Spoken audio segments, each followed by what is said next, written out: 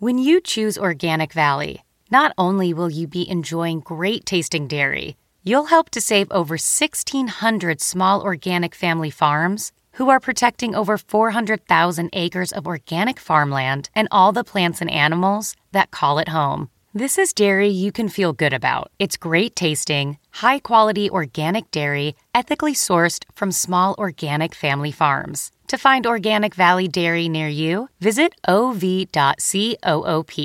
That's ov.coop.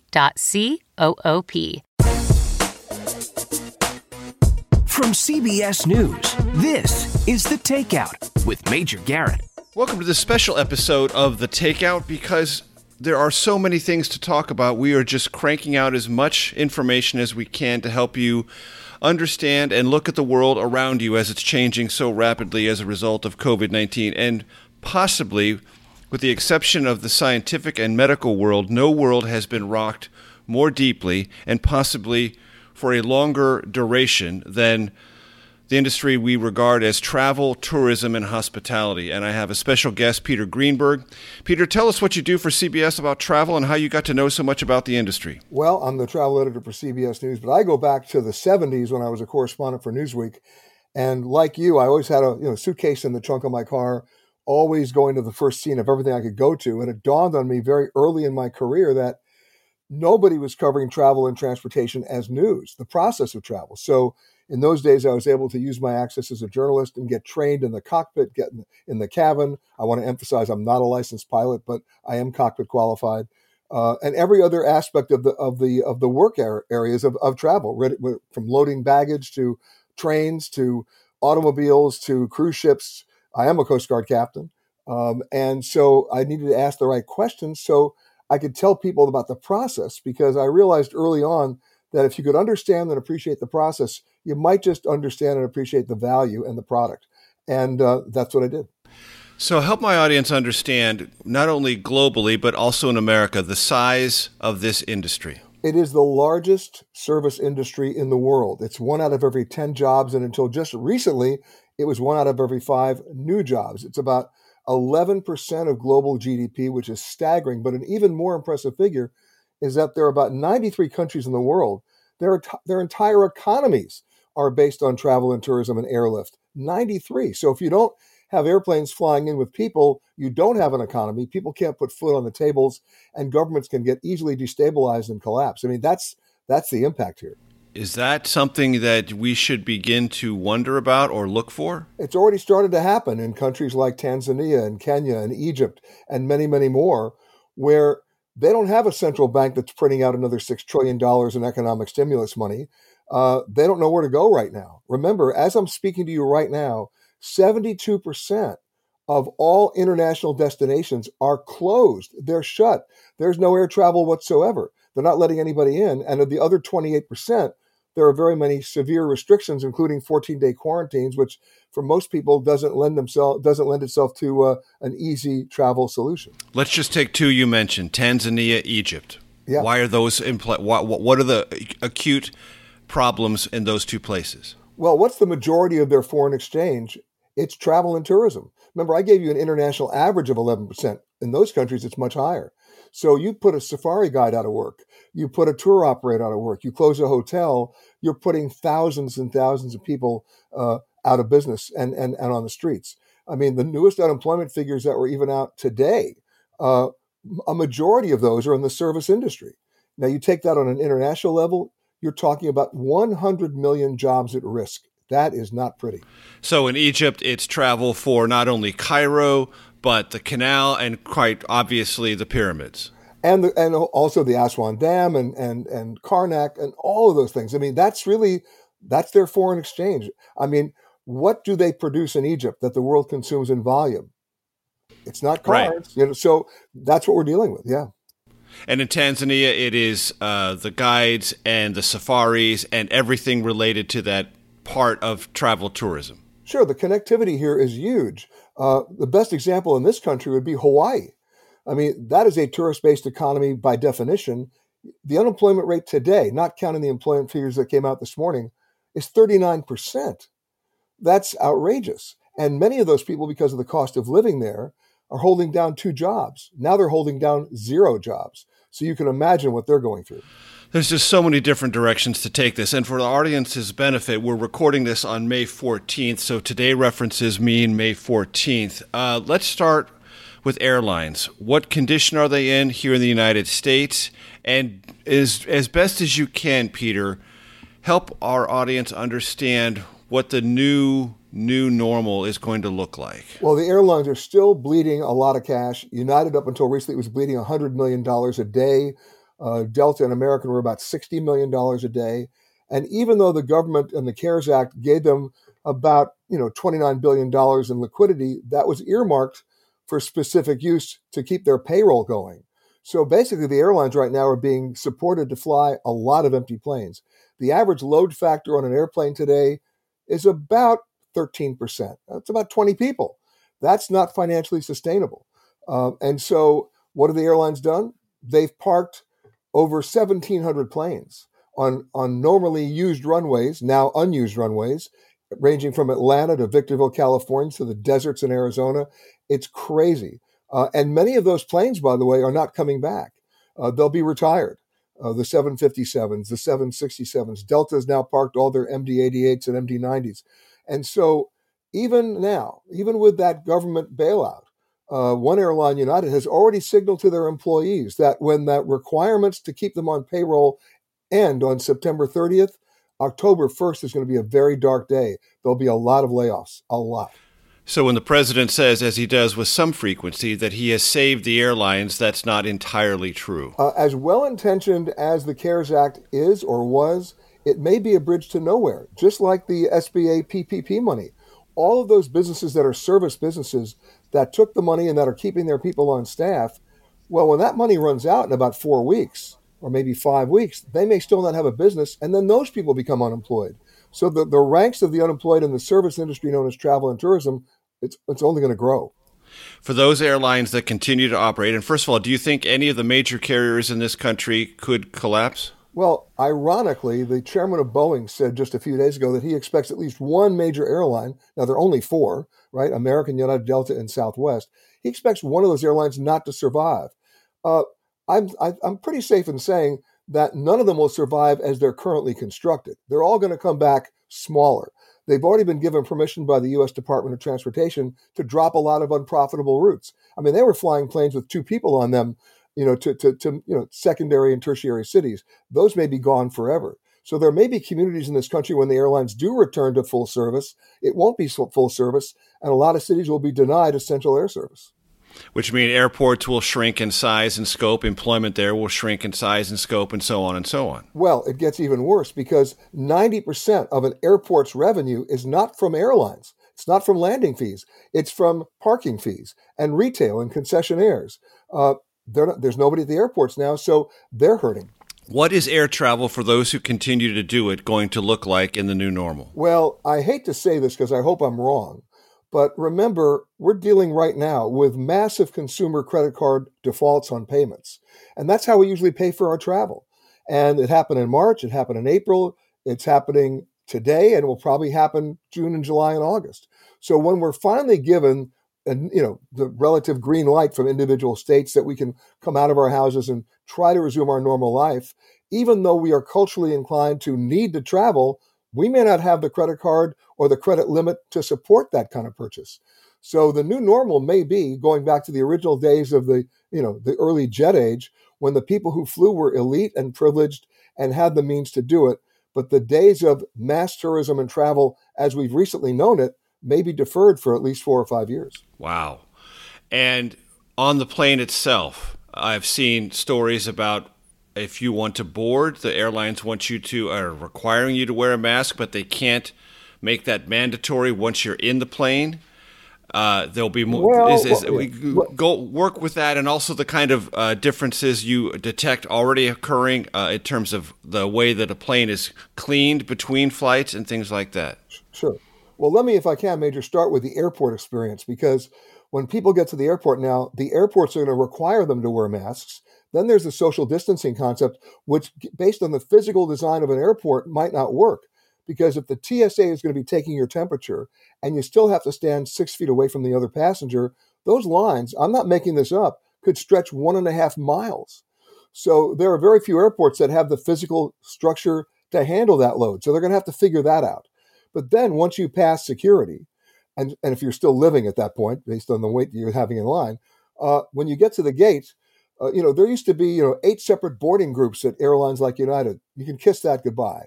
They're going to start boarding from the back to the front. No matter what ticket you're holding, no matter what class of service you're in, no matter how much you paid for your ticket, they don't want you walking by anybody else who's already been pre-boarded and seated. So where you're sitting will determine the order in which you're boarding. So back to front. There'll be no boarding passes anymore. I think the days of the paper boarding pass are completely over. You'll probably use your cell phone.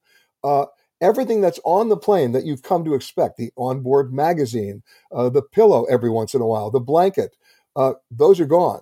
And then in terms of in-flight service, I know there's people out there who believe that airline food really is an oxymoron.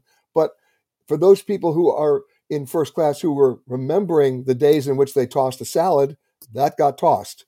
If they're remembering any kind of touch points in which somebody served them something, that probably got tossed as well. So you're going to see sort of like a grab and go food approach. You're not going to see any drinks being poured. So it'll be a BYO experience.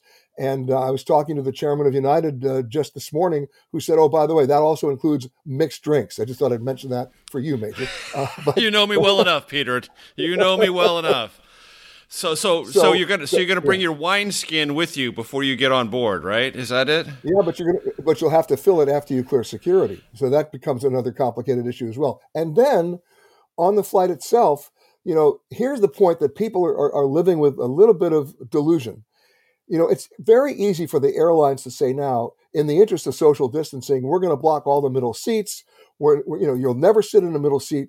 Yeah, they're saying that's going to be expiring at the 30th of June. Well, of course it's easy to say that now, and you only have 9 people on the plane. But when June 30th rolls around, they're not going to go in there with mechanics and rip out the center seats. Center seats are not going anywhere. It's part of their business model. They fly full planes. That's what the planes were flying before this, and sooner or later, maybe later, but they will fly full again. Will train travel change? It already has changed. And way before the pandemic, Amtrak was not making any money. In fact, Amtrak's never made any money since 1977. The only area where Amtrak makes money is in the Northeast Corridor between Boston and Washington, D.C., with the Acela and the Northeast Regional trains.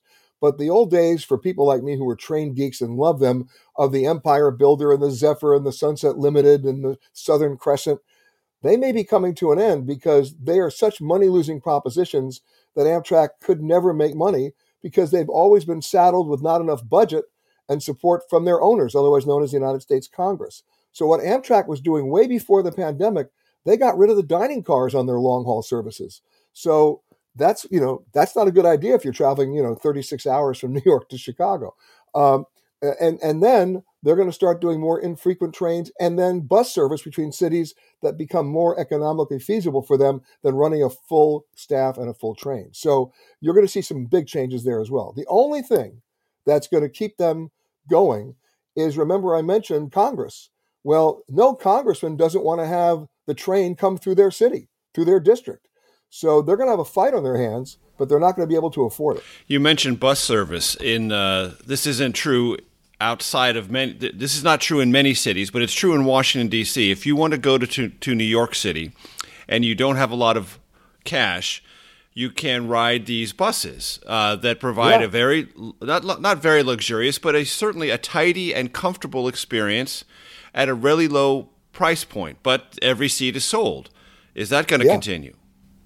Well, I remember the old days of bus service. George Raft was the driver, and you had a drifter sitting next to you drooling. I think that's what my bus experience was. But you're laughing because you've been on that bus. I know you have. I might have been the guy drooling. You never know. Well, you brought your own mixed drink. I got it. But what's happened is, in the last 5 or 6 years, they've got new fleets of buses, better safety, leather seats, Wi-Fi, blah, blah, blah. But it doesn't really work well with social distancing. So initially, they will board buses, where the seat next to you is going to be open, but that doesn't help you about the seat behind you. I mean, think about social distancing. There's no 6 feet of separation any way you look at it. most of travel, whether it's on a cruise ship, whether it's on a bus or an airplane, you're dealing with large numbers of people in a confined space. So the bus companies have a choice of either putting on more buses carrying fewer people, which doesn't do well for their pricing model, or, redesigning the floor plan of the bus, which won't work either. What if everybody has an N95 respirator, which means provides maximum protection from that which you breathe out and from that which you breathe in? Can that make a difference in any of these scenarios you've just run through?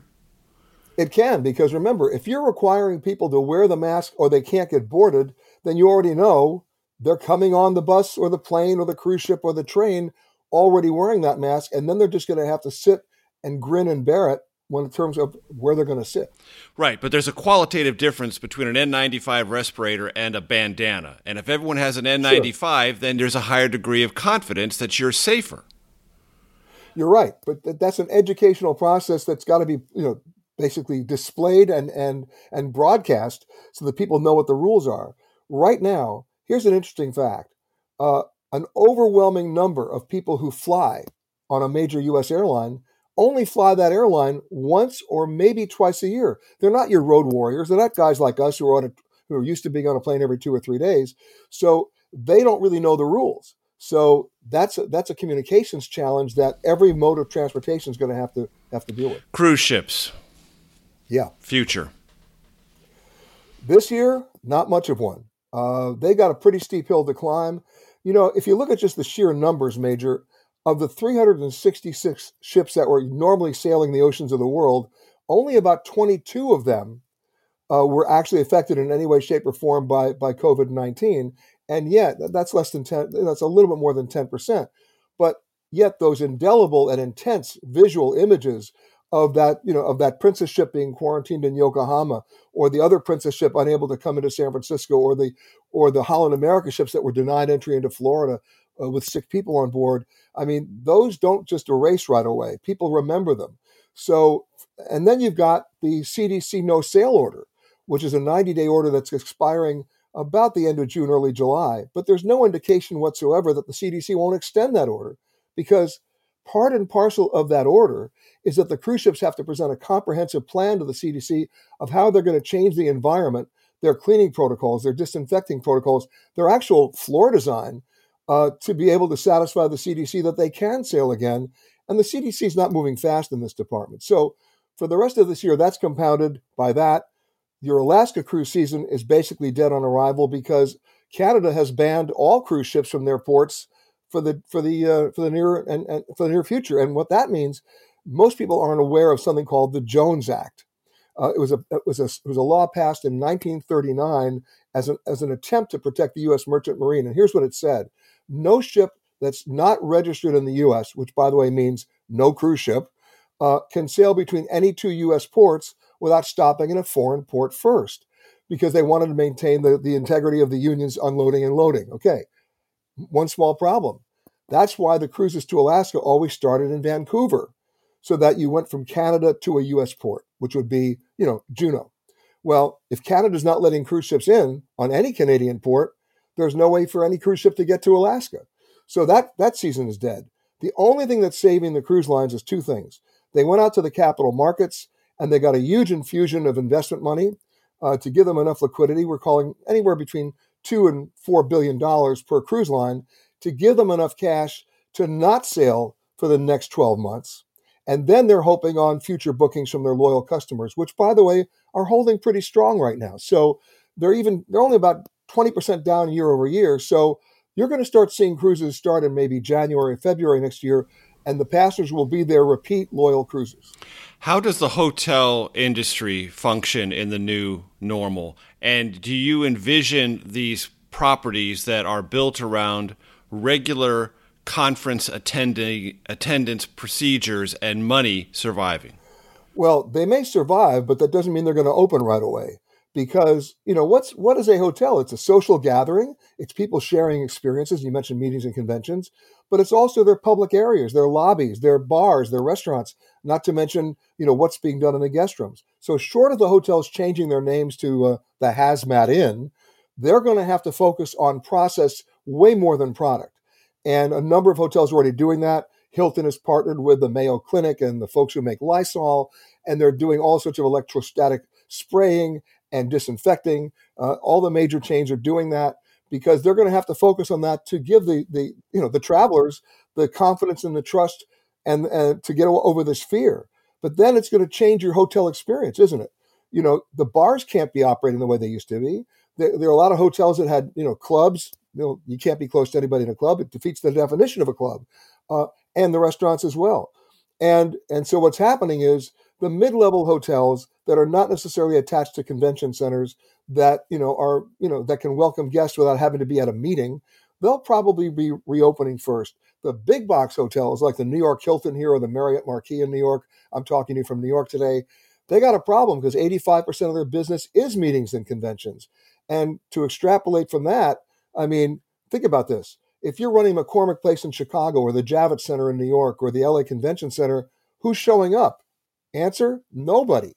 Because in the absence of widespread testing or a vaccine, everybody wants a guarantee. The lawyers are having a field day, right? Businesses won't let their employees travel without that guarantee. The employees don't want to go without the guarantee. And either states, locations, or governments are trying to protect their borders because they want assurances that Major or Peter are not going to show up frothing at the mouth or glowing in the dark. And right now, we don't have that guarantee to give them. That's why we're talking a year out. And you said the magic word, Peter, vaccine. Are those who are in C-suites for all these major companies, airlines, cruise ships, hotels saying, look, we just got to ride this out for 6 to 12 months, then there's a vaccine and all our problems are over? Well, that's their magical thinking. And we don't know there'll be a vaccine in 12 months. But look, we're living in a world of indemnity and litigation and waivers. So when they reopen those Georgia beauty parlors, and my favorite one, the bowling alley, where you put your 3 fingers in somebody else's holes and rent shoes, when you went to get your haircut, they made you sign a waiver saying that if you contracted COVID-19, you wouldn't sue them. But you know what? It works both ways. Where's the waiver they're going to give me? So it's crazy. And until we get to a reasonably accepted, maybe even court-tested protocol for giving people that guarantee, who's going to travel anywhere in the long term? Nobody. And to your general point about travel and hotels and large conventions, with or without a vaccine, but let's just say for the sake of argument, at some point in the future there is a vaccine, I have to wonder if the executives of these companies, whether it's airlines and hotels, let's just take those two, say to themselves, our loads are going to be down anyway because guess what? During this COVID-19 crisis, people discovered they can do things without traveling to the conference, without going to that convention, and they can do it remotely. So even when we can, we're not because it's too expensive. You know what? I would tend to disagree with that on one area, and that's this. The Zoom call mentality now is great if you're talking to members of your own company or your own division or your own family. But if you need to go out there and seek out new business in either this country or a foreign country, nothing beats face-to-face engagement. Nothing beats having a personal conversation. Nothing beats human contact.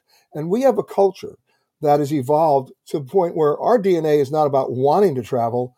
It's a DNA that needs to travel. We just have to figure out how. So it's going back to what happened like 20 years ago when they developed teleconferencing. That flew like a lead balloon. It didn't work. It worked within corporations and divisional meetings on a Tuesday morning. But in terms of going out and getting new business, it didn't, and I don't think it will again. Yeah. Let's talk about innovation, because if you've been to a select number of major American airports, you've seen something in addition to the TSA pre-line, something called Clear. Yeah. And Clear was moving into concerts and sporting events. Terrible timing for them, but they're innovating also in this space. What are they trying to do, and how do you imagine things like that might be technologically significant in whatever this new normal is? Well, you can count on the fact that the Clear folks are working on a new phase of biometrics, which will take your temperature at the same time they read your eyes, and speed up that process. Because right now, if there was ever a time to speed up the process and still be in alignment with, public hygiene protocols, this is the time. So I think there's a great opportunity for them. You mentioned sports events and concert halls. They were already in them. Now they're going to perfect the technology. So I think there may be an intersection that by the time we are, the number of people are coming back and planes are flying again at a reasonable level, and people are ready to go out and be entertained in mass gatherings, the clear technology might actually be the trick. All of this, or what I'm about to talk about, Peter, is at its embryonic stage, but the government of Germany has talked, or at least floated the idea of a certificate about your healthfulness as regards to COVID-19. If you've tested, you have antibodies, and you're immune, get an immunity certificate. Yeah. As we think about this globally, do you imagine that that's going to be something that is either going to be thought about more seriously, required, institutionalized? What are your thoughts on that? It's not only being thought about, it will be required. You and I may be old enough to remember the old carte jaune, the yellow health card that we used to have to carry in the 60s and 70s and 80s. By the way, it's still around to prove to immigration authorities and health authorities in arriving countries that we'd been vaccinated against smallpox and yellow fever, and we were properly prepared for malaria, etc. Well, that's going to come back now. It's already started in the country of Chile. They're issuing their citizens immunity cards if they test negative. So that's a first step. But as you and I both know, testing negative in May doesn't mean you haven't caught it in June when you're ready to travel. So they're going to have to come up with a protocol that is much more real time and one that's internationally accredited and accepted, or it won't work. But you can count on it coming. It's going to happen. It will be akin to a passport. It'll be in addition to the passport, yeah. I mean, it will be like the health equivalent of that. You'll have it tucked in there, or there'll be some means by which you establish your healthfulness before you're allowed to travel internationally. Sure, and they might even do it as a microchip in your passport, the way they're doing a lot of new passports now. The real question is, how up-to-date can it be to actually be effective in telling somebody that, you're okay? Anything else in this world that you know so much about that we haven't covered that you're eager to tell my audience about? Yeah, find me a place to go so I can go there. This is the 8th week I've been in my apartment here in New York. It's the longest period of time I've spent anywhere since I'm 17. So, Major, what I've done, and maybe somebody else would like to do this as well because it works. You just mentioned passport. I've created my own new passport. And what I do is I stamp it every time I go from the bedroom to the living room. It makes me feel better. Is there an official involved in that stamping, or are you just doing it yourself? No, my wife does that, but the problem is sometimes good. I'm denied entry. That's a subject for an entirely different podcast, Peter Greenberg. I guarantee you that. I can't thank you enough for all of this knowledge, and it's an evolving conversation. We will do this again. Thank you so much, and be well, be safe, and enjoy those travels from one room to the other. I'll go stamp it right now. Thanks, Major. All right. Thanks, Peter. The Takeout is produced by Arden Farhi, Jamie Benson, Sarah Cook, Ellie Watson, Zoe Poindexter, and Jake Rosen. CBSN production by Eric Susanen, Grace Seegers, and Daniel Peebles. Follow us on Facebook, Twitter, and Instagram at Takeout Podcast. That's at Takeout Podcast. And for more, go to takeoutpodcast.com. The Takeout is a production of CBS Audio.